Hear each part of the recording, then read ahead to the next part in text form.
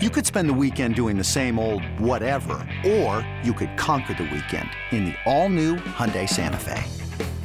Visit HyundaiUSA.com for more details. Hyundai, there's joy in every journey. This episode is brought to you by Progressive Insurance. Whether you love true crime or comedy, celebrity interviews or news, you call the shots on what's in your podcast queue. And guess what? Now you can call them on your auto insurance too with the Name Your Price tool from Progressive. It works just the way it sounds. You tell Progressive how much you want to pay for car insurance, and they'll show you coverage options that fit your budget. Get your quote today at Progressive.com to join the over 28 million drivers who trust Progressive. Progressive Casualty Insurance Company and Affiliates. Price and coverage match limited by state law. This is the Daily Tip presented by BetMGM. Now, here's Chelsea Messenger and Michael Jenkins. All right, Chelsea, let's talk about James Harden, who has a beautiful beard, does not have to worry about using any sort of product whatsoever. He will be on the floor tonight in Game 2 of the Eastern Conference semifinals in Boston with the Celtics laying 10.5 points. The Celtics minus 550. The Sixers are plus 400 on the money line. The total set at 216 and a hook. The spread is up from Celtics laying 8.5 points. Joel Embiid doubtful for this game, but we should mention he is your NBA MVP, winning yesterday over Nikola Jokic. Giannis was third, Jason Tatum fourth, Shai Gilgeous-Alexander is fifth. So a wonderful season for Joel Embiid. Sixers did a great job without him in Game 1. But are you willing to back the Sixers or the Celtics when the spread is this big in Game 2? Well, just a brief pause, because I wanted to talk about this tweet that Joel Embiid sent after the fact, because did you see where he tweeted in August of 2014 that he was going to win the MVP? He said MVP rankings in a couple years. And mind you, this is 2014. Said 1, Joel Embiid, 2, LeBron, 3, Kobe, 4, Chris Bosh. And you're like, wow, it really has been a long time. And then finally, it took till the year 2023, but he's been sitting on this tweet for a long time. And he said, spoke it into existence. And of course, everybody in the replies was like, okay, well, it took longer than a couple of years, but yes, Joel Embiid finally won MVP. And we all knew that this is something that was really important to him.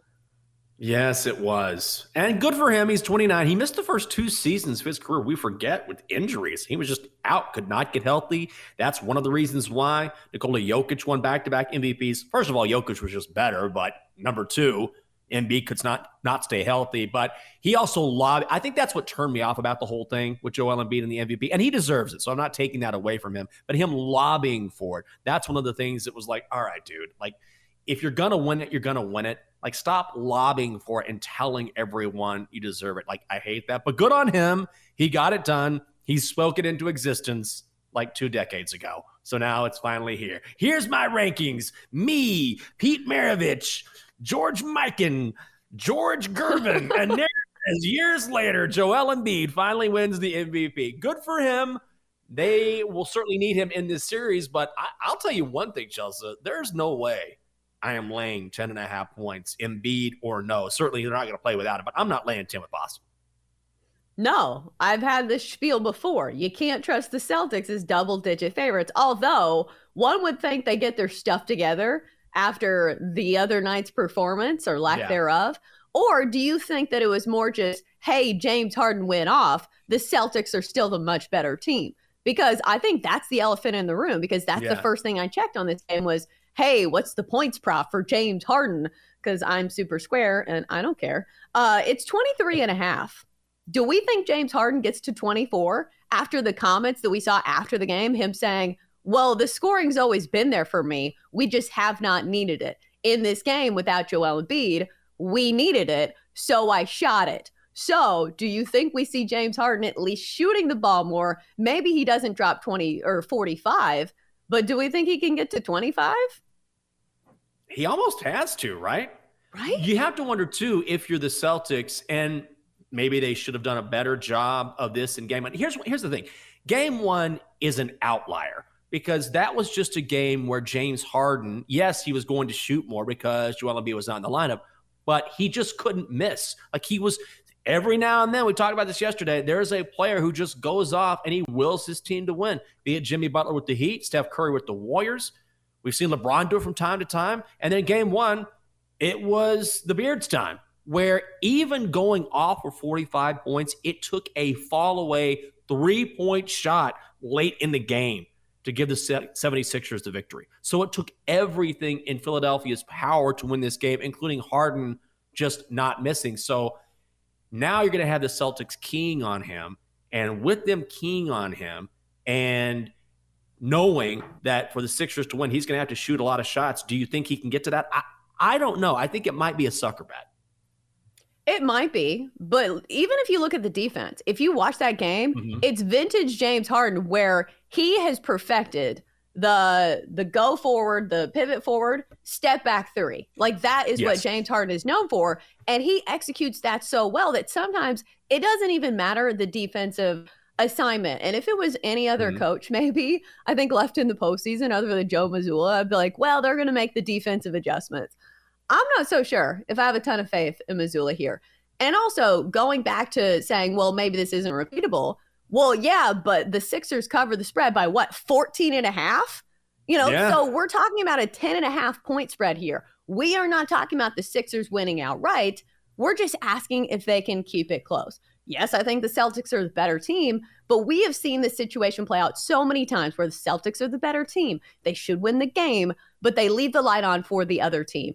They're, over the course of the regular season, 4-5 against the spread as double-digit favorites, and some of those games were against terrible teams like the Hornets and teams like that, the Pistons, I think. So I still would not lay the 10.5 with the Celtics. I'm not sure if I'm actually playing this one because, maybe the Celtics are due for a bounce back. But as far as James Harden goes, don't you think the shots are still going to be there? Like, even if he doesn't get to 45, I think he's still going to take a lot of shots. No, he certainly will. The question is, how efficient will he be? It's not a question of whether or not he'll take those shots. It's a question of, will he be efficient or no? What sort of defense will the Celtics play? And the Celtics play very good defense, very good perimeter defense. That's one of their strengths. So that's why at times, not completely, but at times in their previous series against the Hawks, they were able to shut down Trae Young. Now, Trae Young, we've talked about how inconsistent he is, but he would either go off or maybe be slowed down. So you wonder if they sort of employ that same sort of strategy here. At the end of the day, if you want to strip everything away, to me, when I see a spread this big, it's sort of like yesterday when we saw the Heat and the Knicks, and the Knicks went off as 10-point favorites, and the Heat are essentially right now, Jimmy Butler and a bunch of dudes. I mean, they have some talent for sure, but the Heat were leading that game in the fourth quarter. So when it comes to playoff basketball, I just feel like the games are tighter in general, even if you're without your superstar. And so Joel Embiid being out, yes, certainly it obviously makes a difference. But 10 points, I just can't justify it. I'm not going to play this game. I will be on the Sixers again. I think so too, especially when you're talking about the second round or even the playoffs in general. I need to go down the list and look at how many double-digit favorites have covered in the postseason, because I think, maybe you throw out that Nets and Sixers series. That one wasn't very close. But once you get to the second round, I think the talent's going to be there. And I think these teams are playing hard. Even look at the Heat game last night, like you said. So 10.5 is, I don't think you can justify it in the second round of the playoffs. Yeah, I think you're probably right about that. And at the end of the day, I thought the Sixers did a really nice job of speeding up the game. I assumed in game one that without Embiid, the last thing they would want to do is go back and forth with the Celtics. They would want to slow things down, maybe run some half-court sets, let Harden get his shot off. Instead, they said, no, listen, we got the horses here. We got the young guys. Let's go up and down the court. It'll be interesting to see how the Celtics counter that tonight. For more, listen to the Daily Tip presented by BetMGM. Weekday mornings from 6 to 9 Eastern on the BetQL network, the Odyssey app, or wherever you get your podcasts.